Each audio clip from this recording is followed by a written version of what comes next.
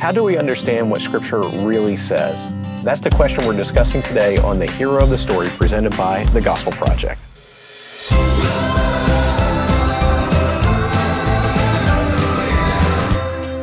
Thanks for joining us for today's episode of the Hero of the Story, a podcast to help you focus on the gospel in every area of your life and ministry. I'm Brian DeBozic, managing editor of the Gospel Project, and with me is Aaron Armstrong, our brand manager. So Aaron, today we are talking about the doctrine called Illumination of Scripture. Again, as we said in the intro, it's really just this question of how do we understand what Scripture really, what it truly means. So as always, why don't you start us off by reading the 99 Essential Doctrine that we have crafted about this doctrine? Sure. So here is what our basic description of the illumination of Scripture says. Because of the vast difference between God's wisdom and ours, and because of humanity's sinful state, human beings are incapable on our own of fully grasping spiritual truth without being aided by the Holy Spirit through the process of illumination. When it comes to understanding the meaning of God's Word, Christians do not rely ultimately upon human reason in the process of interpretation, nor do we rely solely upon an institution or body of scholars. Instead, a Christian's ultimate reliance is upon the work of the Holy Spirit, the Spirit of God, who illuminates the Scriptures in the heart and the mind. So that's our doctrine. How would you boil that down? So basically what that means is that although interpretive methods are helpful and value and help us gain insight, and although the works of past scholars and institutions are helpful and allow us to gain insight, ultimately how we truly come to understand what Scripture says is through the work of the Holy Spirit in our lives. And so he opens our hearts and minds and brings us an understanding of the Bible. Yeah, and as we're going to talk about in a few minutes, I'm sure, and you just said, and it's written in that essential doctrine, the illumination of Scripture, this doctrine does not mean that we do not take advantage of these other tools and resources.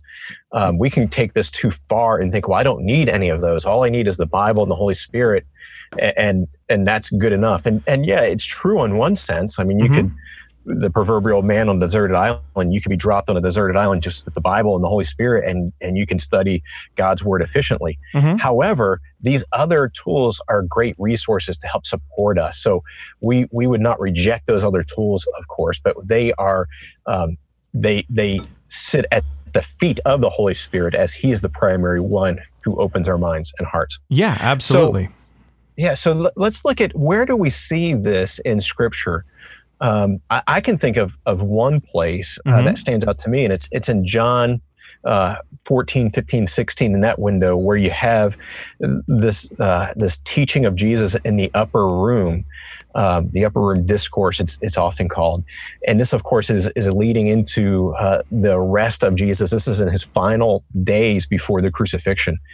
And he's kind of teaching his disciples some important truths, reminding them of many truths and teaching them truths about what's going to be happening and about what it looks like to follow him. And so he leans heavily into the Holy Spirit in this section. Yeah. And he talks about he's going to give them the Holy Spirit and what the Holy Spirit will do. And if you look at a couple different sections of that, John 14, 15 through 18, chapter 16, 7 through 15 specifically, we see that Jesus says that the Holy Spirit will come. And one of the things he will do is he will bring understanding to the disciples.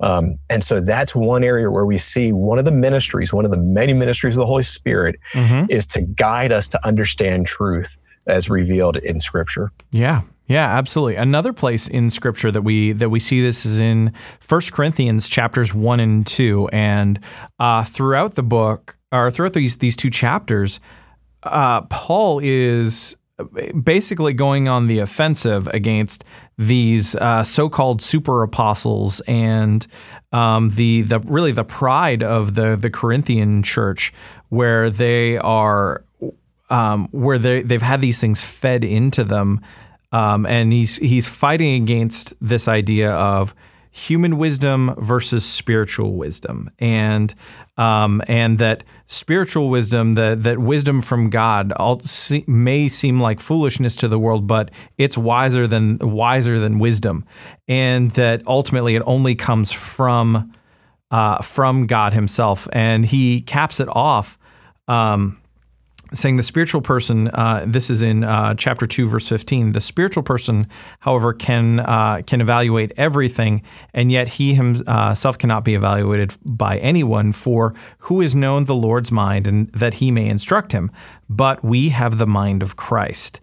And so this is this big idea that you can't know what he says you can't know a person's thoughts except his spirit within him. In the same way, no one knows the thoughts of God except the Spirit of God. So if we want to know the thoughts of God, we have to have the Spirit of God to tell us those thoughts and to help us understand those thoughts. And because we have the Holy Spirit in us, if we have repented and believed in Christ, then we have, as Paul says, the mind of Christ, which means that we can understand those things. Yeah, and that's a really important. I think that 1 Corinthians 1 and 2 passage is really important, because we know that an unbeliever can pick up the Bible and read it and understand it to some level, right? Mm-hmm. Absolutely. I remember as a freshman in college, I took an Intro to Bible course. It was a Christian college. We'll put Christian in air quotes. The professor was clearly not a Christian. She was a humanist.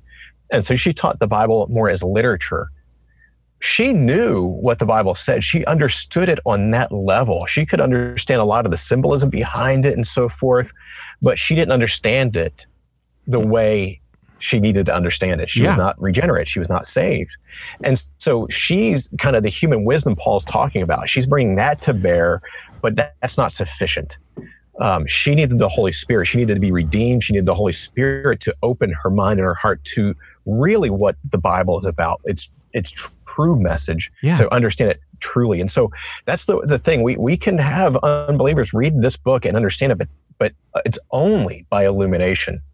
It's only by the Spirit's wisdom that we can actually and do understand it the way God intends it for it to be understood. Yeah.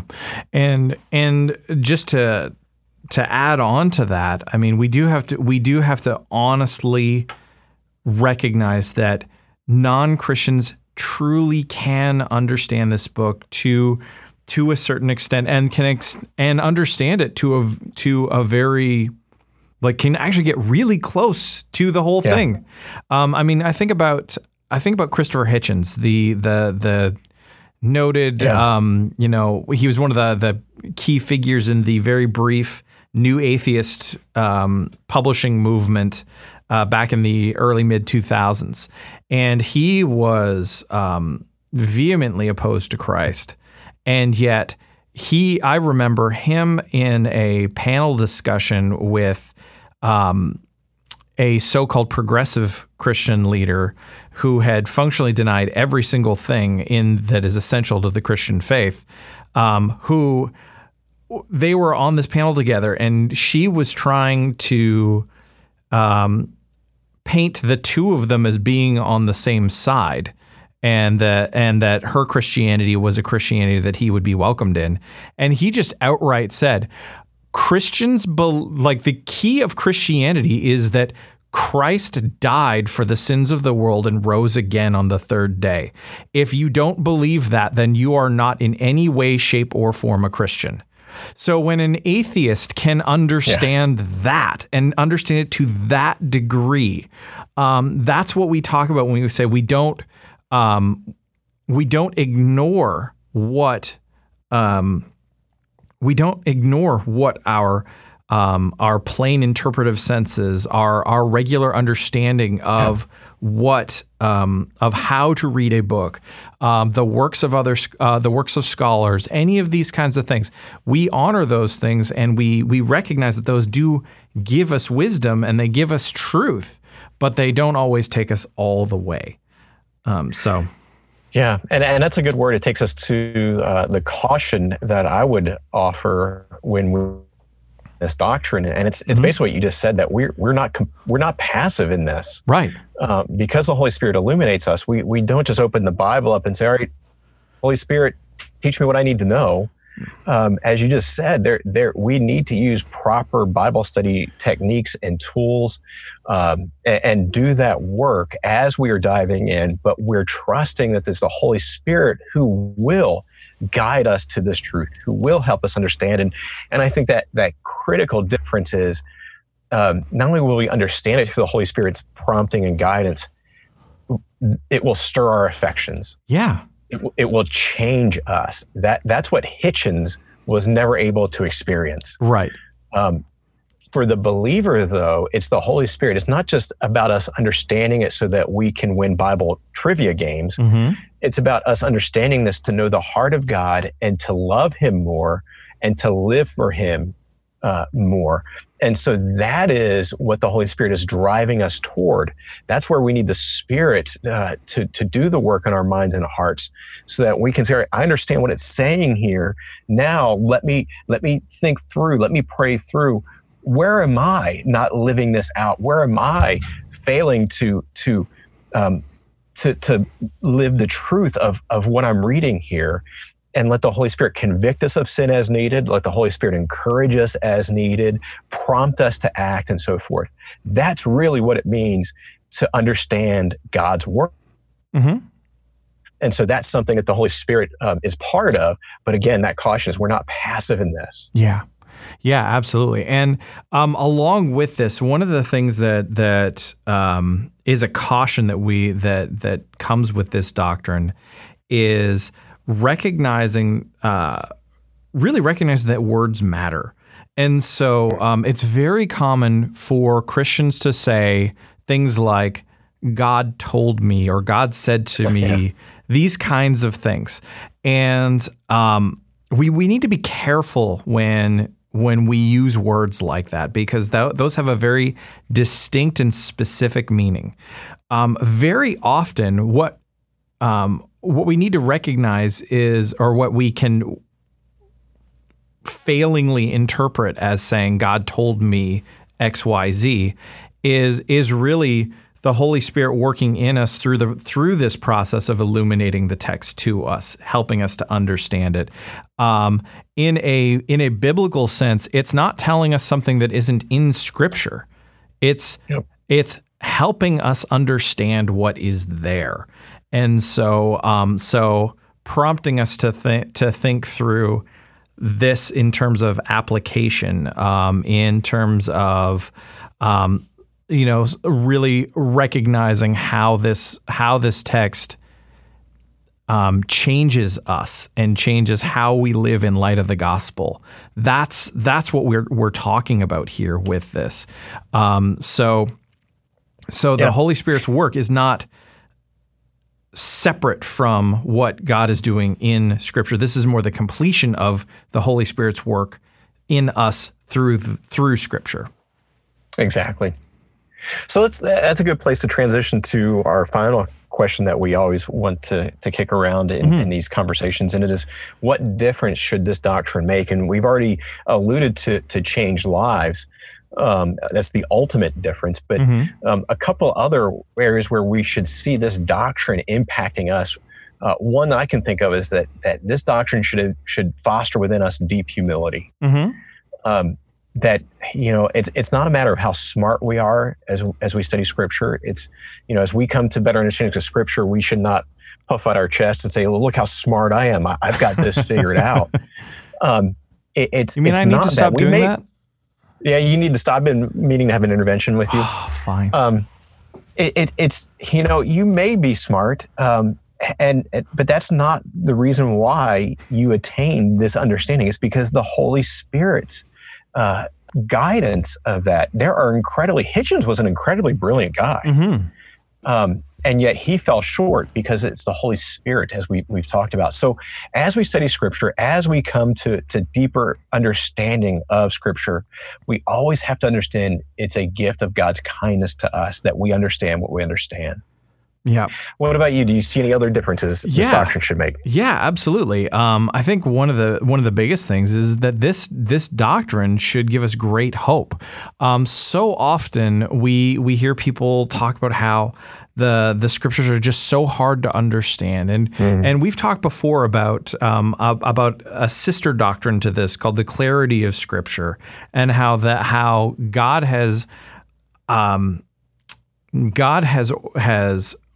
ordained that the scriptures would be basically clear, so that you could use basic interpretive tools to get at the essential messages of the scriptures. The beautiful thing about this doctrine is that it takes us the rest of the way there. And so it ultimately means that because of the Holy Spirit, there's no part of Scripture that is outside of our grasps, or outside of our grasp, within the limits of how God has built and wired each one of us. We're not saying that this means that everyone understands to the same degree, but that true truth will always come through, and that the Spirit is going to give you all that you need to live a life of holiness and godliness and faithfulness. Yeah, that's a good word. And again, you can echo this as well, Aaron, that I think back to my study of Scripture in years past, and just think about the times I struggled with certain things or didn't understand certain passages or doctrines, and see God's kindness that He has helped me to grasp, not fully, but more deeply, many of these truths, many of these doctrines and passages. And it just gives me that confidence, that hope, as you were sharing, that, I can keep pressing in, I can keep going on. And even those most challenging of passages are attainable because of the Holy Spirit. Mm-hmm. I think one other takeaway, one other difference this doctrine should make is in our evangelism. Mm-hmm. Just as it is ultimately not up understand the fullness of Scriptures, the work of the Holy Spirit, that is the same truth when it comes to evangelism. We know we have been called. We're responsible for sharing the gospel, just like we're responsible for studying and using proper techniques and tools. But ultimately, evangelism, the results of evangelism do not depend on us at all. Mm-hmm. When we share the gospel with somebody, we cannot be smart enough to lead somebody to Christ. We cannot be passionate enough to lead somebody to Christ. Yep. Ultimately, it is the Holy Spirit working in his or her heart that we're sharing with that will do that. And so this helps us, I think, understand that other spiritual discipline that we do of evangelizing, of sharing the gospel with others and trusting the Holy Spirit. So when we share the gospel with somebody and they do not respond, at least it does not seem that they do, we don't beat ourselves up. Mm-hmm. We rest in the Holy Spirit's work. We rest in the sovereignty of God. And conversely, Aaron, if we do share the gospel with somebody and they do come to Christ, we don't pat ourselves on the back because of our efforts, because we were smart enough or we were so impassioned in our sharing of the gospel with them. No, it was the work of the Holy Spirit that moved them, that stirred them. And so we humbly thank God that He has worked in his or her life, this person's life. And we're grateful for God doing what He does in evangelism, recognizing the Holy Spirit's ministry. Awesome. That is a great point, Brian. And really, I think that is, in addition to being something that we all need to really take home and own fully, that all of our efforts in evangelism, they're all the work of the Spirit, that the Spirit is going to be the one who brings forth this truth in their hearts and minds. I don't think that there's anything better that we can leave on for this conversation. No, so I think that's a good place. I hope this conversation is helpful to our listeners. I always enjoy kicking these things around with you. And so thanks for listening to today's episode of the podcast. If you enjoyed this episode, please do leave a sincere 5-star rating and review on Apple Podcast or whatever platform you use to listen to podcasts. And for more resources to help you focus your ministry on the gospel, please visit gospelproject.com.